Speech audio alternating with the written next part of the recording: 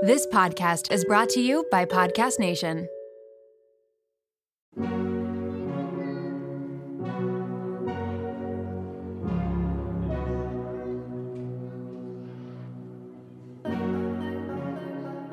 Welcome to Raw Beauty Talks. I'm your host, Erin Treloar. Ready to peer behind the highlight reel and all those polished pictures of the world's biggest influencers and wellness experts? We're going to uncover what beauty, health, and wellness truly means in today's world.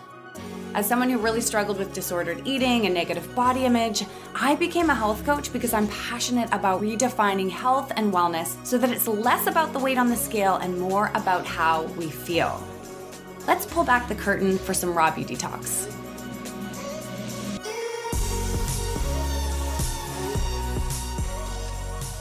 Jill is back again today. In case you missed last week's episode, she's one of my very best friends. We met 15 years ago working at a restaurant in Vancouver, and we've been friends ever since. We've been married. Our husbands are best friends too.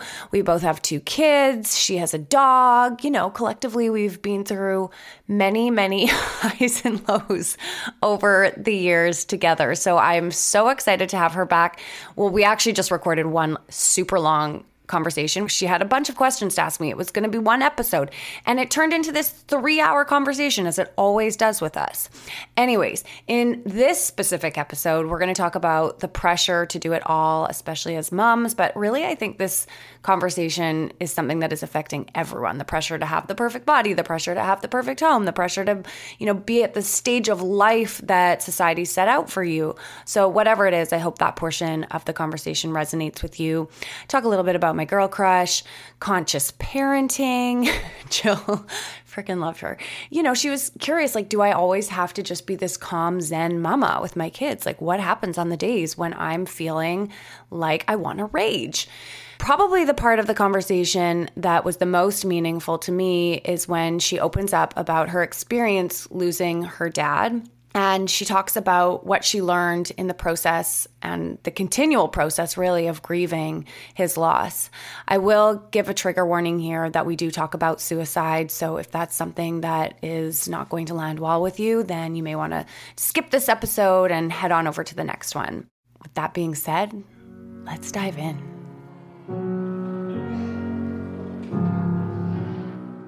All right, Jilly is back in the house. Actually, she hasn't left, if we're being completely honest here. We just had a little snack break, and we had a feeling this conversation could go a little over one episode. So what are we diving into today?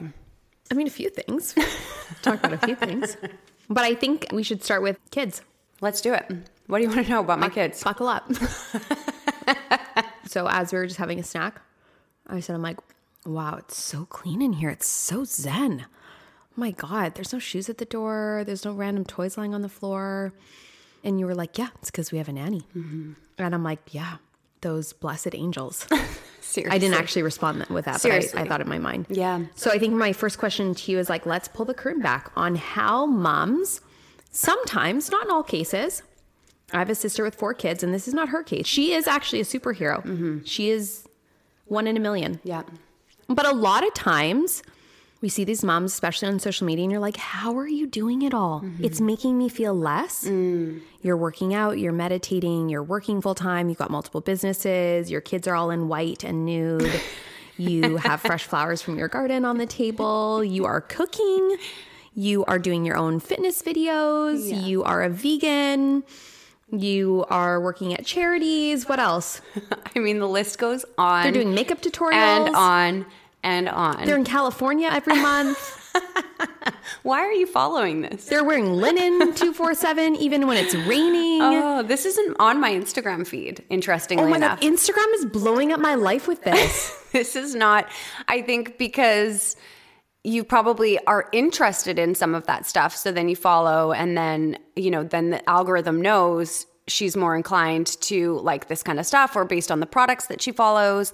It's so interesting how we all have different feeds, right? Yeah, and I try not to click on it now because I'm like, don't show me this. I don't want to see it anymore. But they know that the tendency is to click on it because all of this stuff is so addictive, so we can't help ourselves. Yeah. Mine's all Hailey Bieber. And I'm like, I gotta do stop. have some Hailey Bieber. I'm like, oh my God, girl, I love that pink turtleneck. I need it. Your dewy skin. How is this dewy skin? Are those lips real right now? No What one is this knows. outfit that you're wearing? I know. How are you all of these places right now? She's so cool. Yeah, I love her. So let's pull it back. The behind the scenes on the women, sometimes men. One of our good girlfriends, their nanny is a Manny, and he's incredible. And talk about sometimes the people who are really holding the house together, and that's nannies. Yeah, I mean, I don't want to speak for every mom out there. I know everybody has a different situation, but one thing I've really had to come to peace with is the fact that I cannot do it all. And in trying to do it all, I've had several nervous breakdowns, like literally not able to get out of bed, in the hospital, having to be medicated breakdowns, not just like a little cry fest in the bathroom. And so I have felt guilt about having a nanny. I've watched people who are coaches talk about their nanny be torn down for, not being relatable. The whole Rachel Hollis scenario around some discussion she had about having the house cleaner, which wasn't about her having the house cleaner really at all. I mean, there was just so much there. But I felt... Wait, and people are judging? Oh, they completely canceled her. It was tied to a number of things, including race. There was a lot there. There's a lot there to unpack. A lot there. But the reality is there are a lot of women who work just as hard or harder than I do, who don't have the ability to then have a nanny. Or any form of help. And I've also felt guilty about having help because my business is still in startup mode. Even though I've been running Raw for 10 years, I've been coaching for about 3 years now. So the amount that I make is barely enough to even cover our nanny. So then that puts more stress on Scott. So there are a lot of layers here. But what I can say is that there's just no way that I could be working the way that I'm working, showing up as a parent the way that I want to parent, and putting, food on the table and all of these things. Like literally, I'm not talking about putting food on the table by making money. I'm talking about literally feeding my children. Yeah. We have to have help. We've made that, I don't want to say a priority. We've had the privilege of being able to make that a reality for us. And we have not had the same nanny the whole time. We've had many different nannies, and anybody who's living in Vancouver knows that there's a shortage of great people. And we've moved, I think we moved like 6 times since getting married. And so you're in different neighborhoods, which means people can't come with you. So there have been a lot of highs and lows. And in any chapter where we didn't have consistent childcare, things start to fall apart and crumble. They really do. So Michelle, who's with us now, looked after my grandma for 5 years and lived with my grandma. And when Gigi passed in the spring, she came to live with us. And that was sort of when I was going through my major bout of anxiety, and we were trying to get me stabilized. And so she was such a godsend. The kids absolutely love her. She lives with us right now.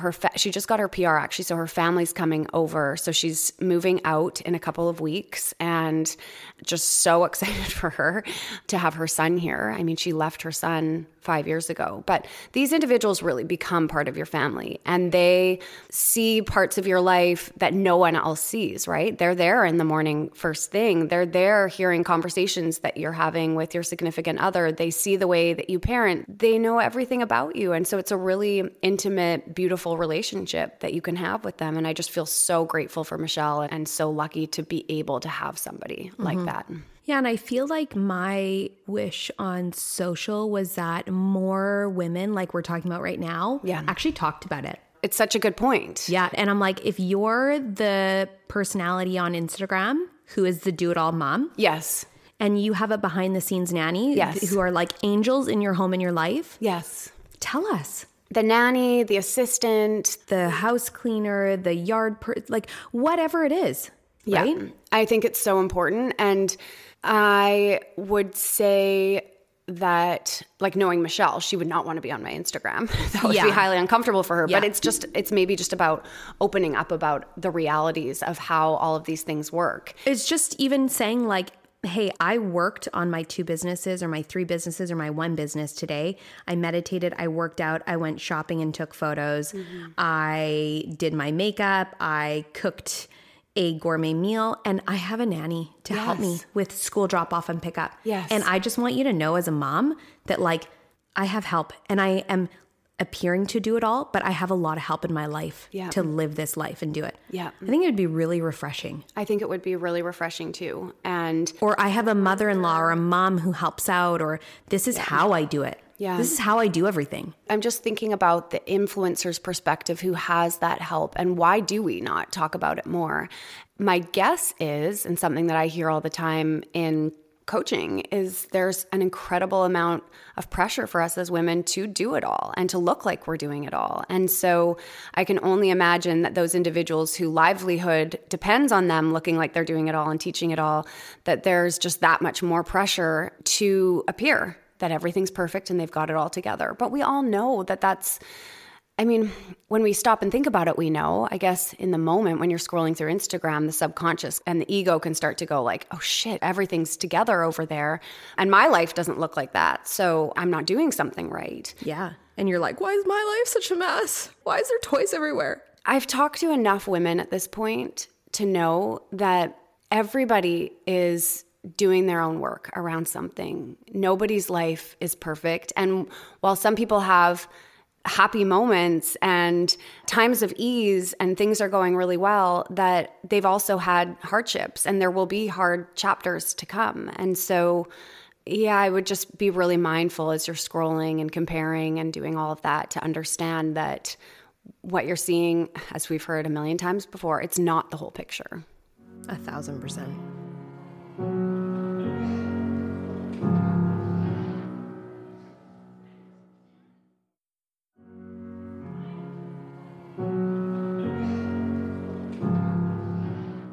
Okay, so the other thing that I wanted to talk about was another kind of like social pressure that I feel like is more prevalent than it's ever been. And again, maybe it's just what's showing up for me on my feed, but it's this like idealism of parenting being zen all the time. This kind of like perfect parenting where you're like, you're never yelling, you're never raising your voice, you're just talking calmly all the time, and there's no plastic toys, only wooden ones, if any. Yes. Maybe no toys at all. You know, the kids are drawing their feelings instead of screaming, you know, all these things that come up. And I kind of said this even in, we've got this mom's chat one day, I read all of these responses to something, and all of our girlfriends responded with these like super zen responses, which I absolutely appreciate that we don't have a bunch of, you know, crazy people. But I was kind of like, you guys, I can't. This is way too zen and feels unrealistic. Right. And like, I love the advice from Dr. Becky. I love the advice on your recent podcast from Dr. Shefali. You know, these are incredible women, and I always gain a lot from listening to them. Yeah. But I just wanted to, I think, go over like, do you have any thoughts around like parenting realisms and realities? And like, can we talk about the truth of like, parents are losing their minds. Parents are losing their shit. Moms are crying. I cried yesterday. My kids weren't allowed to come out into the park and they had to stay in the vehicle because I needed a minute. I was crying because I was like, I'm in a mentally abusive relationship with these kids. They are literally tearing me apart. They would eat me with a knife and fork if I gave them a set of cutlery right now. You know, and I'm like, do I feel calm? And like, I can take a second to be like, hey guys, here's a pen and paper. And I want you to just draw your feelings and let's talk about it. I'm like, you guys are locked in the vehicle and I'm going to the park. And now I could see them. Let's be clear. I could see them. I was right by the vehicle. Love you. So many people are nodding their heads right now and are like, thank you, thank you, thank you.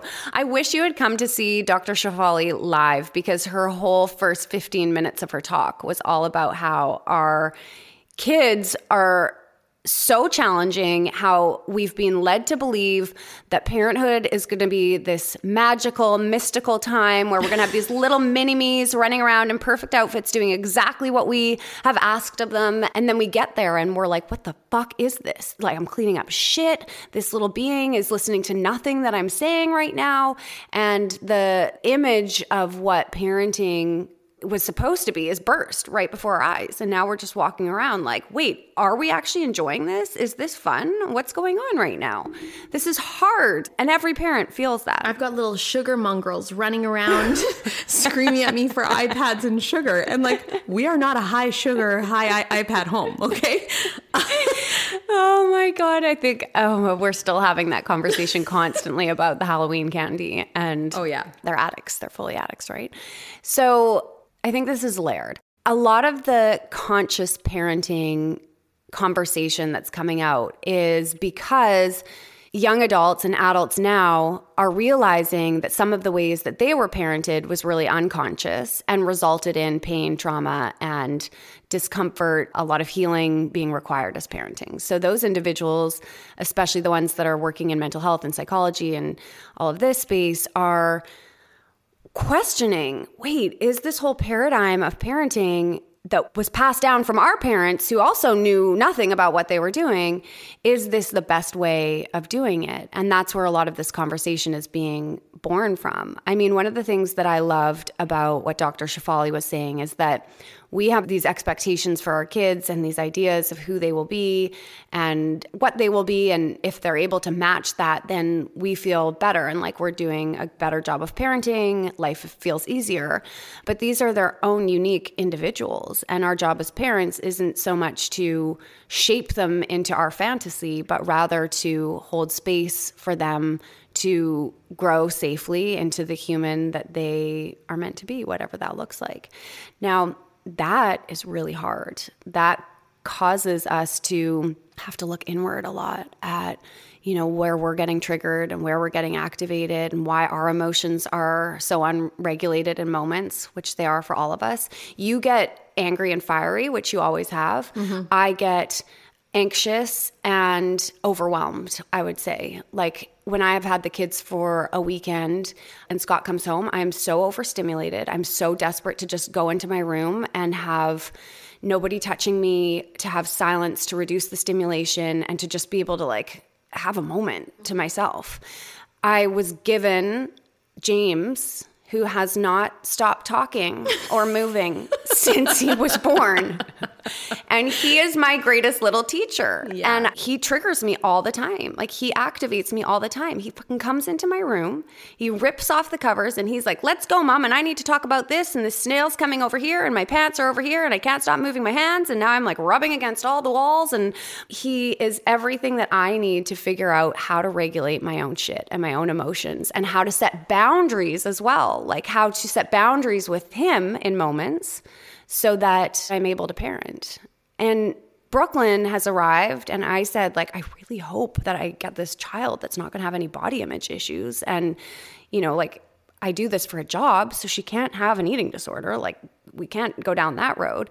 And the more I explore conscious parenting and come to understand it, I realize that my job as a parent isn't to make her life perfect or to have her always be happy or to never face any struggle. She's going to, and those things will help her grow and it will be uncomfortable when we go through it. But those are all parts of life. Like our job as parents isn't to have happy kids all the time. Absolutely.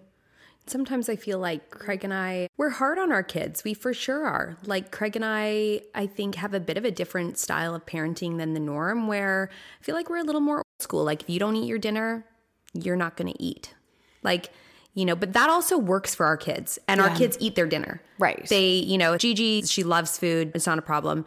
We're not forcing them to finish their plates or anything. I'm like, eat when your tummy feels full, you're done. If that you're halfway done, that's all good. Mm-hmm. Now we're going through that with Parker, and now, he screams and loses his mind. And last night yelled at me that he wanted mac and cheese. And then he sat down and ate his pasta and he was a happy little cat. Totally. But we also love hard. We love our kids, so much. We do a lot. You guys, this. Mm-hmm. But you're incredible parents. I mean, we try our best. Yeah. We try our best, but sometimes it feels a little exhausting to me with this Zen parenting when, I'm like, you know what? The reality is our kids are growing up in a tough world. Yeah. And what I wish my parents had given me sooner was a thicker skin. Like I wish that they kind of prepared me that like the world is a tough place. Right. And you cannot go into it as a marshmallow or you will get eaten. Right. So your experience being parented and the areas where you feel like, I wish my parents could have done more here or there, is how you will then show up for your own kids. And you'll then take that and use that for and your I've never own even parenting. really said this out loud, and it's all like making sense talking about it. It always comes back to our own experiences, right? Yeah. And so I think that we're all doing the best that we can do with the tools and insight that we have. And we have to keep coming back to, okay, so a lot of people are talking about conscious parenting. What's cool about this? What do I take from it? What sits right with me? And then what am I going to leave behind? Mm-hmm. You don't have to follow anything right to the core. But what's also interesting is like, what is activating about it? Like, why does it bother you? And part of that is because it's pushing back against some of your beliefs as to how you want to parent your kids and what you feel is important for your kids. Yeah. And so that's like poking a little bit. And so there's resistance there, and that's okay. Yeah, we don't all have to do it the same. You know, one thing that I was thinking about this week actually was Gigi came home and they had learned all about Hanukkah. Yes. And I was so happy. We're not Jewish. Yeah. But I wish that I was taught about Hanukkah. Mm-hmm. And, you know, I'm going to send the teacher an email and say, thank you. Like, I grew up in a Christian home. Craig and I are, you know, not practicing Christians. I feel like I'm more of a spiritual person. I don't know if I've found my religion yet in life. Yeah. Maybe I will. I don't know. But something that I've been thinking about that I read, and maybe it was Dr. Shefali, but something about how society tells your kids and you who you are. Mm-hmm. And your kids adopt all of these kind of views of the world and beliefs because of who you are. And for our kids, what Craig and I have talked about is, I'm like, when it comes to religion or spirituality, I don't want our kids to adopt our beliefs. I want them to find out on their own. I want them to learn about Hanukkah. I want them to learn about Christianity, Buddhism, you know, all of these different things in the world, or just what it means to be spiritual and being connected with the world. Mm-hmm. And so it's like, how can we take, I guess, things around eating or discipline and really like apply that to all different areas for our kids? Like, we want you to choose who you are and what feels right and what feels good for you. I don't want you to feel like you've got to go to church on Sundays because your parents told you to. Yeah. And that's a personal choice. Yeah.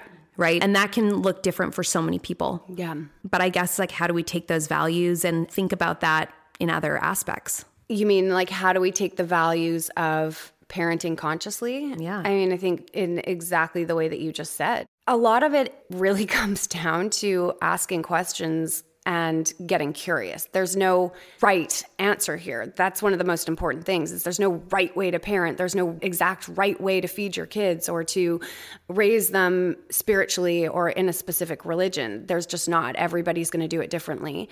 But questioning, okay, why do I do the things that I do? And asking yourself, like, why am I? So we've all been there in a moment where you lose it with your kids, where either you get really angry or you go internal like I do and start feeling really anxious and like you're shutting down. We've all been there where you're triggered or activated with the kids.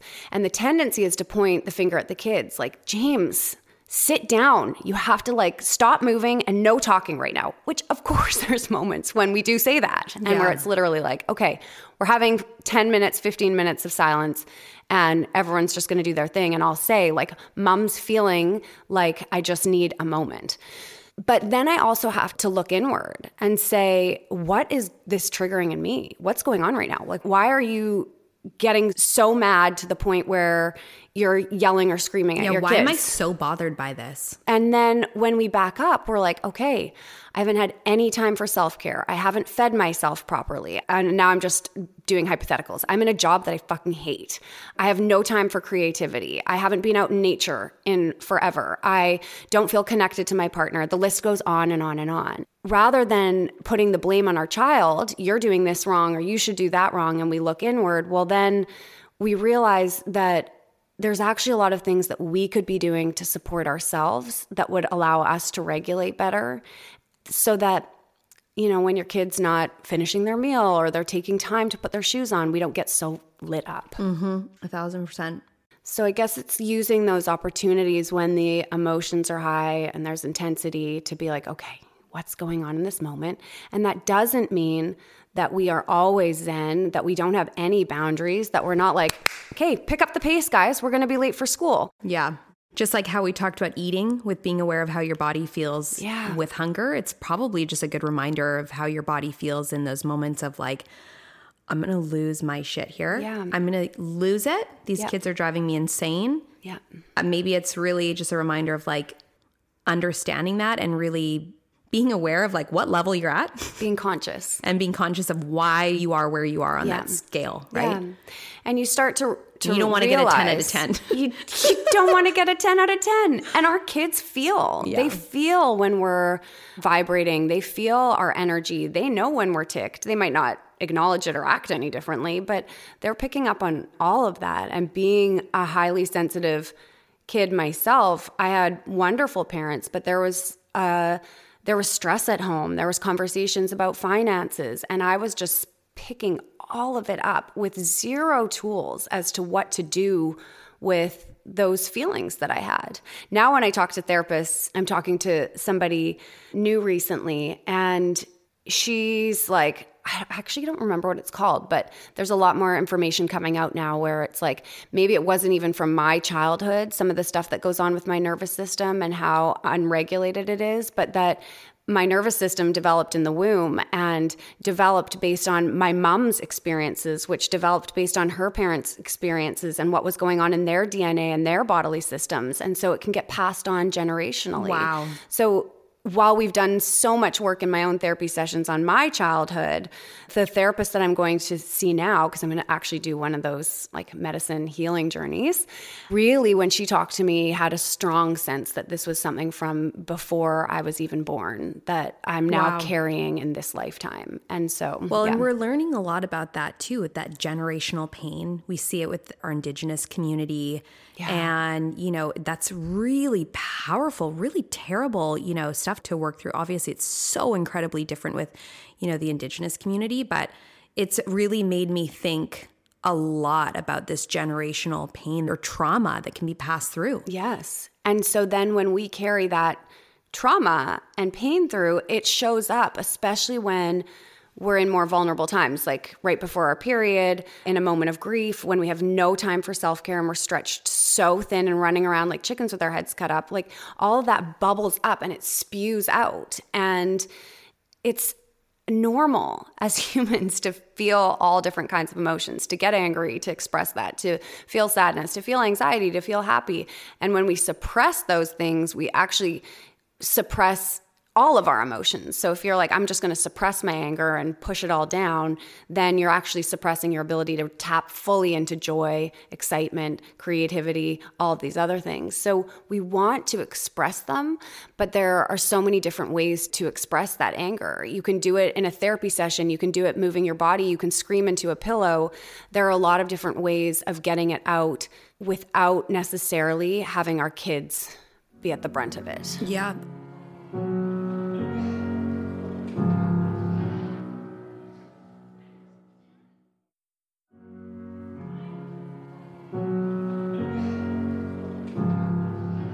I had a Chinese medicine doctor tell me that I have a lot of hot energy in my body. Yeah, which makes sense. Does that make sense to you?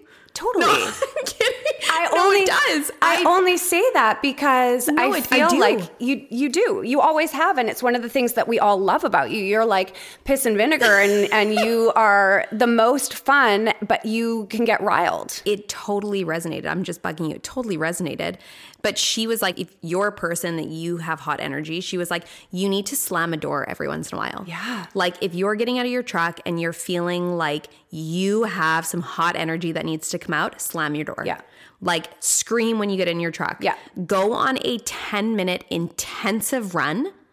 She's like, you actually don't need long, kind of like nice workouts. You need quick, intense to get the hot energy out. Right. Oh my God. I'm obsessed with this kind of stuff. Yeah. Whereas I need the more gentle, long, calming, soothing for the anxiety and nervous system. So every body is different. Yeah. You need like a sprint. You need to do shaking, like really shaking your whole body and screaming and getting some of this out. But let's like also look back. Have you always been quick to heat up? No, I don't think I have. I actually think that I became quicker to heat up or maybe snap back or more hot energy actually when I moved to Vancouver.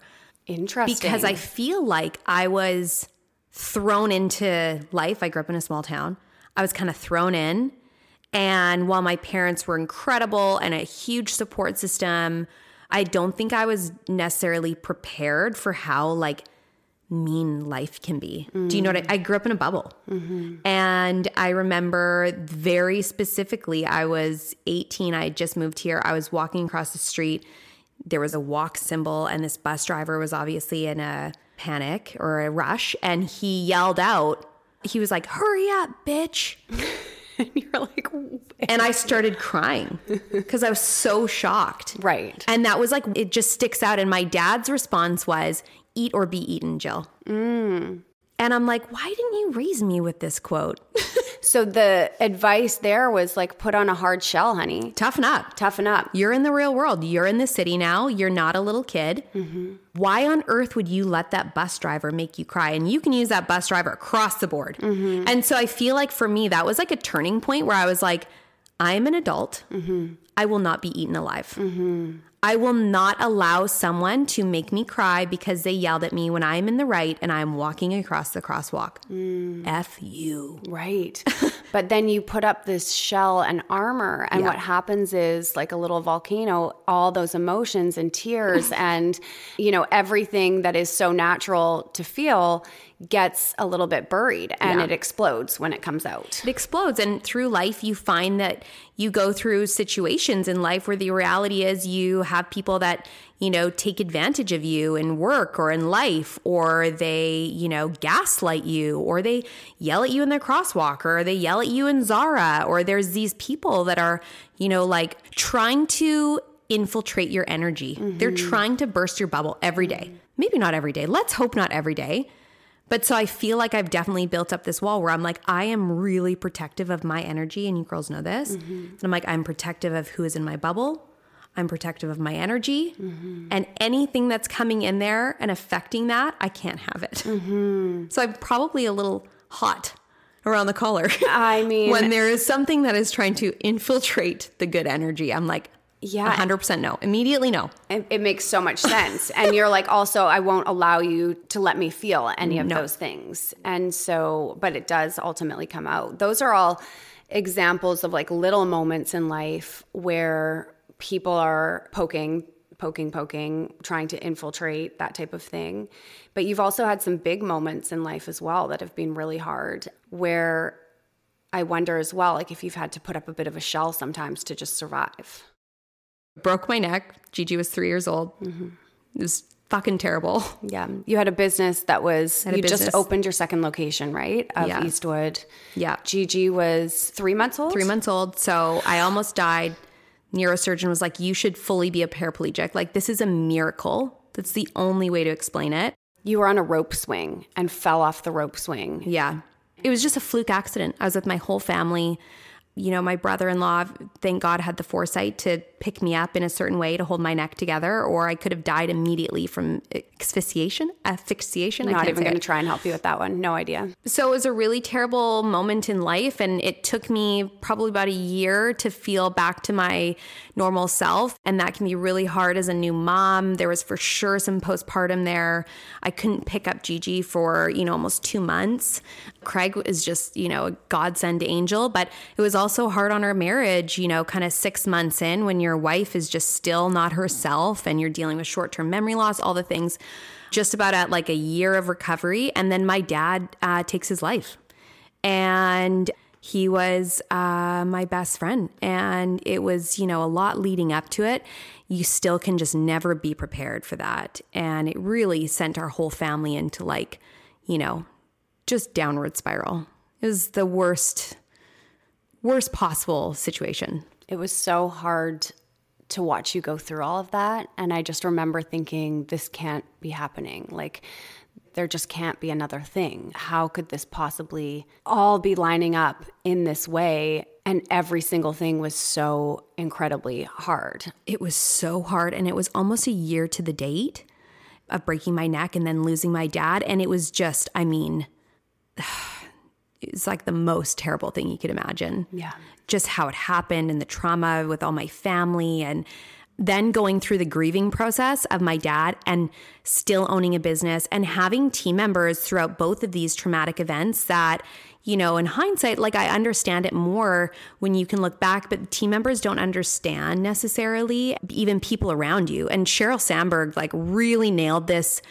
Is she's like, when you are grieving, it's like an elephant in the room and people don't say anything because they feel uncomfortable. They're scared to make you feel uncomfortable. So people just don't say anything. So I'd go back into work, you know, or be out in life and no one would say anything. Yet everything has changed for you. Everything has changed. And I remember being out for dinner at a restaurant and I'm sitting there and I lost my dad 6 weeks prior.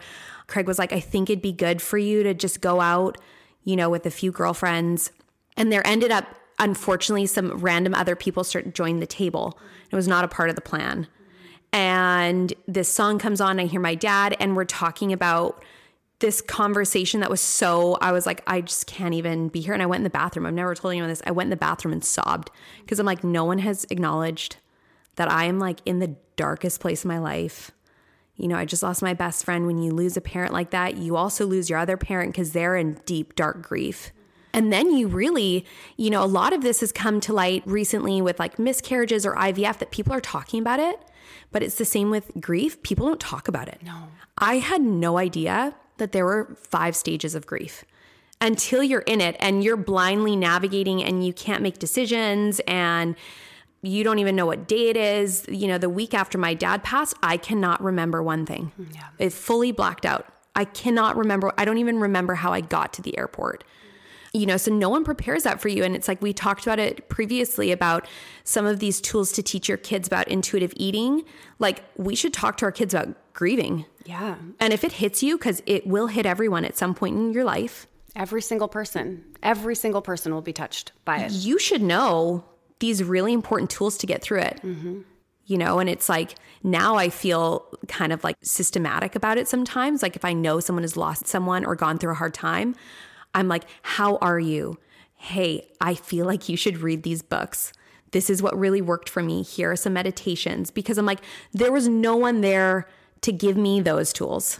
Well, when you're so young, a lot of your friends haven't experienced that type of grief yet, right? Like parents haven't passed yet. Nobody's lost a child.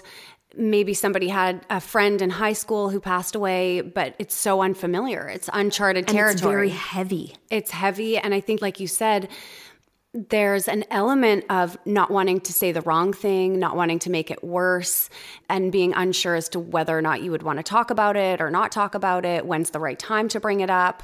And so I think, as you said, people go quiet. What would you recommend for somebody who knows someone who's grieving or who's experienced loss? Like, what were some of the things that did feel helpful during that time? One of my closest friends, they're like family to us, Sarah. She left a bag of groceries on my doorstep one day, knocked and walked away, and I opened it and I just started crying, and she had no idea like what I needed, but just like this small gesture of like not asking me, just putting it there. You know, and it's like if you know of someone that's grieving, just the gentle reminder of like, I am here for you. Mm-hmm. Or like, hey, I just want you to know I have been thinking about you and I am praying for you, or I am putting all the good vibes out in the universe. And I want you to listen to this song today. Or sending that person a book. It doesn't have to be these big, grandiose gestures, but asking someone like, hey, what do you need isn't super helpful. You know, It's like, I don't know what I need. I need to just press pause on life for a second. Right. I need my dad back. I need my dad back. Can you do that? Yeah. And Sheryl Sandberg used this example as well. Like, hey, I am at the store and I'm coming over with food. You have a choice of like pizza and a big salad or like hamburgers. Like, which one is it? Yeah. Am I coming in or leaving it on your doorstep today? Yeah. Black and white questions and limited options for what people are picking. Yeah. Okay. I love all of those. You know, or like sending, you know, like you girls know I collect cookbooks, and unfortunately I can't remember who did this, but it could have been all of you. I got a beautiful coffee table book at one point with just a note in it that said like, for a moment where you need some inspiration, like, we love you. I think I sent you a book from the Cross that was a coffee table book, and it was like Emily Henderson. And Yes. I think that was actually after you broke your neck, though, Maybe that was because after my neck you were break. going to need some things that you Maybe could that was do after my neck break. that weren't. But yeah, it's the simple gesture and the thought. Or like the question of, how are you doing? Are you kidding me? Like, how the fuck do you think I'm doing? So that's a no. Like, that is a no. Like, how am I doing? Not good. Not good. Like, is that what you want to hear? Right? So what is that text to let someone know that you're thinking about them? Is it, I'm thinking about you? I'm thinking about you. Yeah. You are not alone. You are not alone. You are not alone. If it is 3 a.m. and you are lying on the floor and you need someone to talk to, my phone is on and you can call me tonight. You know, and not that like maybe you won't, but just knowing that. I recently had my therapist tell me, you know, I see someone still over, you know, family dynamics and my dad, and he was like, Jill. Daniel, our group therapist. Yes, we all go to Daniel. Oh my God. But we can't pass out his contact No, we because he'll cannot. get too busy. Yeah. Daniel was like, Jill, you will never end up in the same place with mental health as your dad because I am here for you. And he's like, you can call me at 6 p.m. and tell me you're on your way over to Victoria, and I will have my office ready for you and we can talk about it all night. I am here for you. And just someone saying, I am here for you. I started crying. I was like, Daniel, Of course. I'll pay you double today. No, but it was really authentic and he really meant it. I don't know. Yeah, it's a hard, don't ignore it. You know, like I went to a birthday party and friends' parents were there, and, you know, you feel like you're kind of ghosting through, and they're like, this was the one instance where it was okay. They're like, how are you doing? I'm like, oh yeah, I'm fine. Yeah, I'm good. And their therapists, they both hugged me and they're like, you're not fine. And we just need to like be in this moment and hug you. And I cried with them and I'm in the hallway and I'm like, oh, sometimes just a warm hug, like Olaf says. Yeah, it really comes back to some of the simple things. Circling back to where we started with this conversation around conscious parenting and the choices that we make, nannies, no nannies, daycare, no daycare, like all of the things. I believe your dad is watching you right now from someplace, and we always in our group as well send each other 1111 and notice these little spiritual signs, and you've had some really cool experiences in that way as well. If your dad were to give you advice or say something to you about parenting, what do you think he would tell you? Be where your feet are. Be where your feet are. Yeah. Yeah.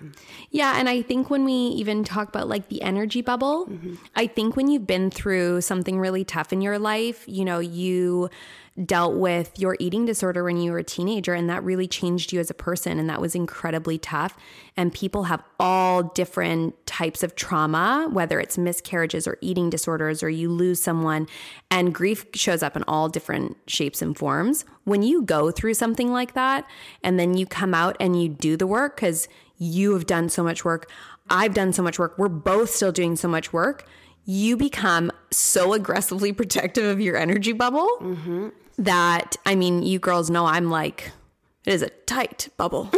And when you say energy bubble, explain to people what you mean. I think like the people like on my island. Yeah. The energy that you're surrounding yourself with, primarily being people, but also like the things you're welcoming into your home, the places that you're spending your time, the activities that you're doing. Are they fueling you or depleting you, your energy bubble? Who I am as a person, because I've like, you know, clawed my way back. And Craig and I have done so much work as a couple, and, you know, we're really into like the idea of like, you never stop growing as a person, and you always have to be working on yourself or on your marriage or as a parent.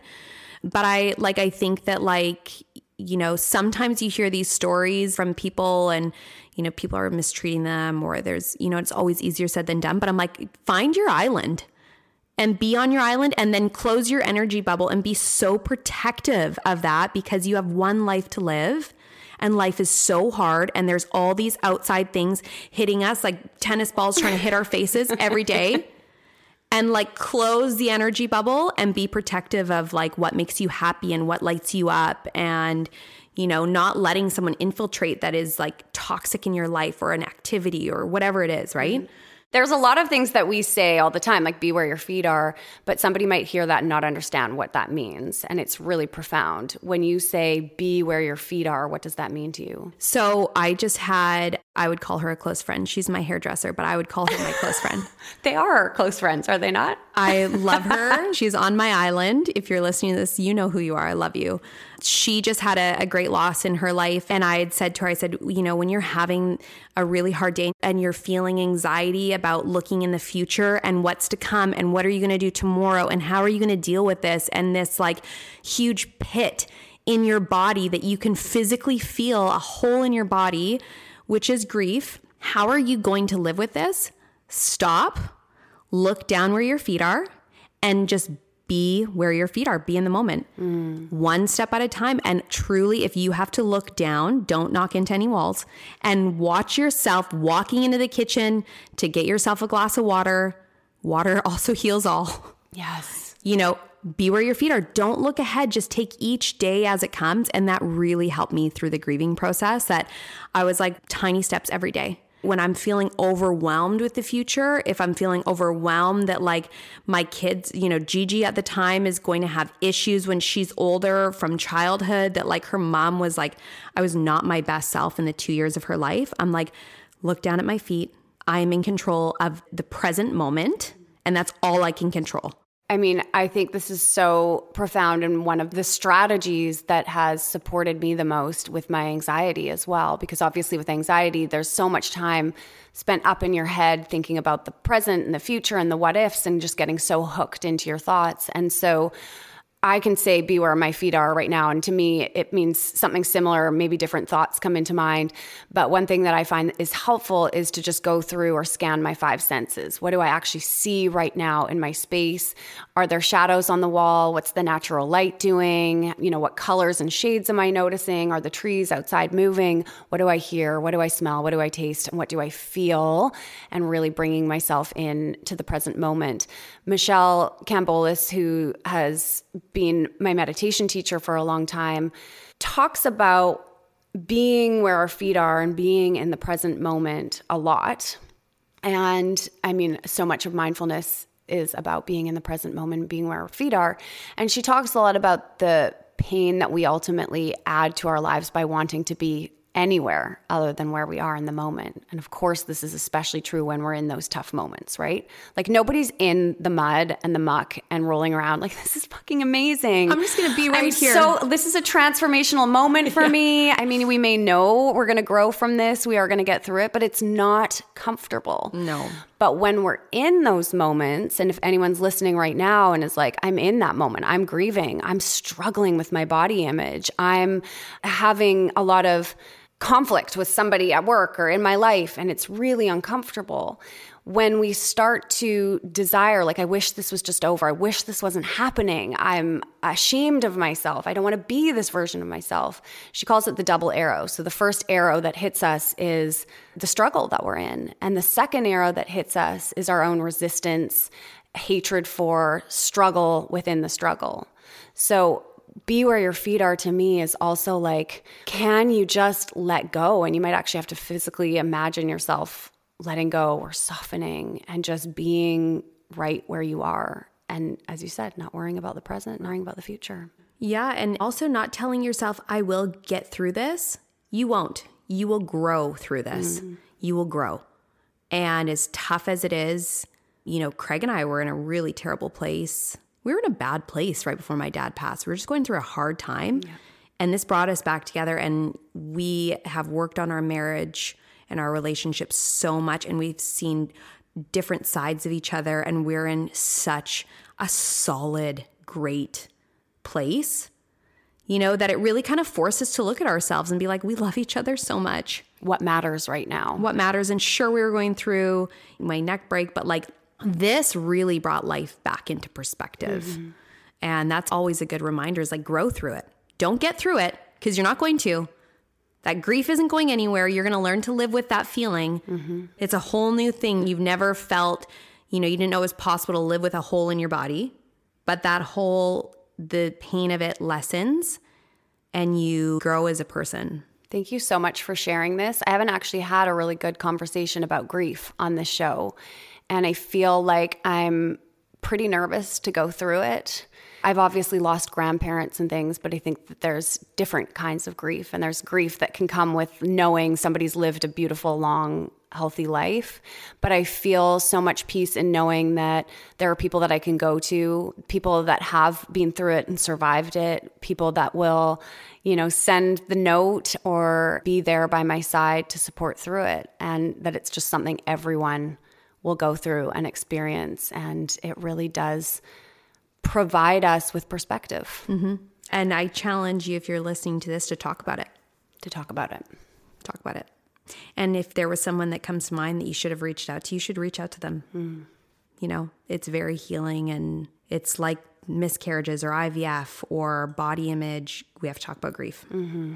That's your action step today. Send somebody a note letting them know that you care about them or that you love them. Talk about this episode and your own experience or inexperience with grief. If you haven't experienced it yourself, talk about it with somebody who has, and let's make this more of a conversation. I feel like we also are going to need to have another episode all about relationships and marriage. Craig and Scott. You're welcome, Craig.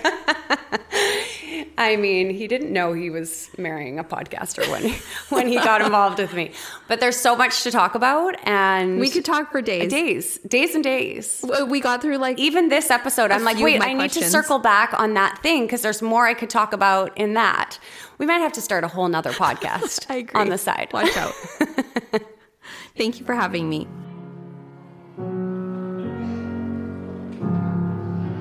I mean, I hope now you have an idea of why I love this girl so much. You can snoop everything Jill over on Instagram at Jill Sheridan. I'll drop that down in the link below. Sometimes it's nice to be able to put a face to a voice, I mean, I'm the type of person, I got to know who I'm listening to. A couple of things that I reflected on after our conversation. So the first one is that, whether it's the way that we parent or our body, the way that we look, or where we stand in a relationship, social media has a tendency to create these exceptionally high standards for all of us because it's just highlighting the most perfectly curated moments, and we can't see the behind the scenes of what's going on.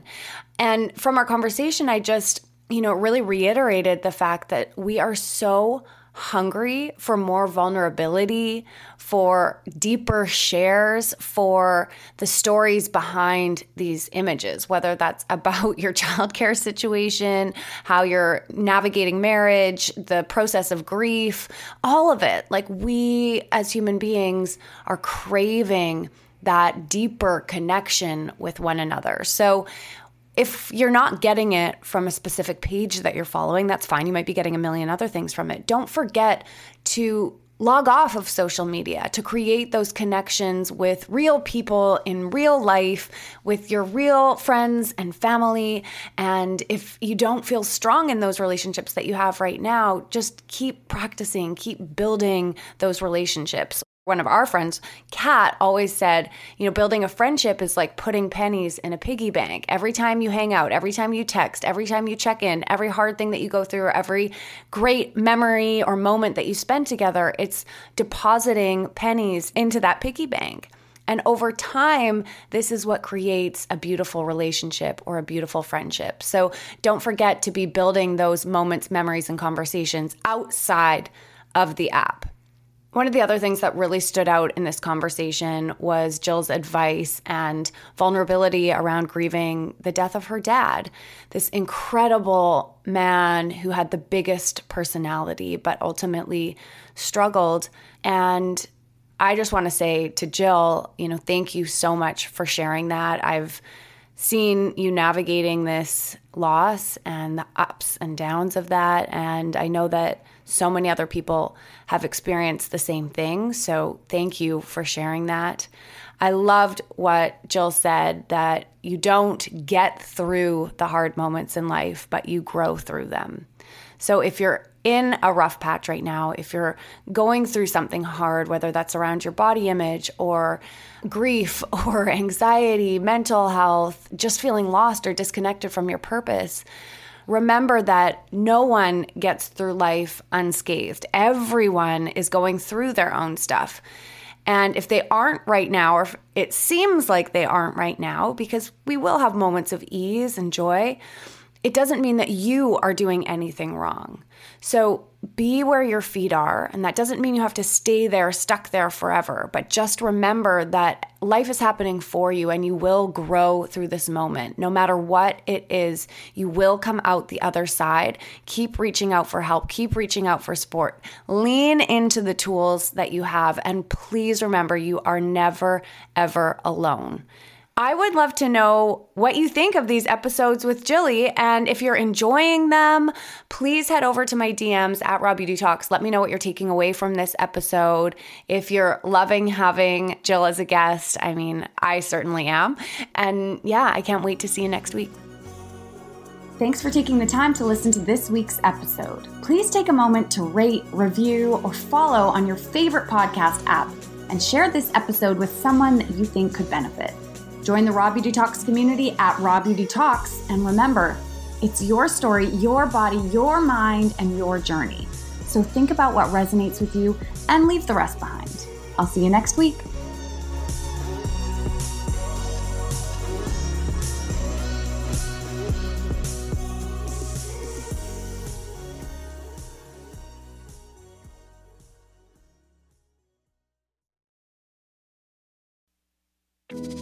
Do you ever feel like you're struggling through motherhood? You're not alone. I'm Erica Jossa, host of the Momwell podcast, therapist, and mom of 3. Join me each Wednesday as I sit down with guests, including psychologists, pediatricians, psychiatrists, fertility specialists, lactation consultants, and more to unravel the myths of motherhood. With expert advice, practical tips, self-love, and some coping skills to help you along the way, you can become the mother you want to be. Listen to the Momwell podcast at momwell.com/listen or on your favorite podcast platform.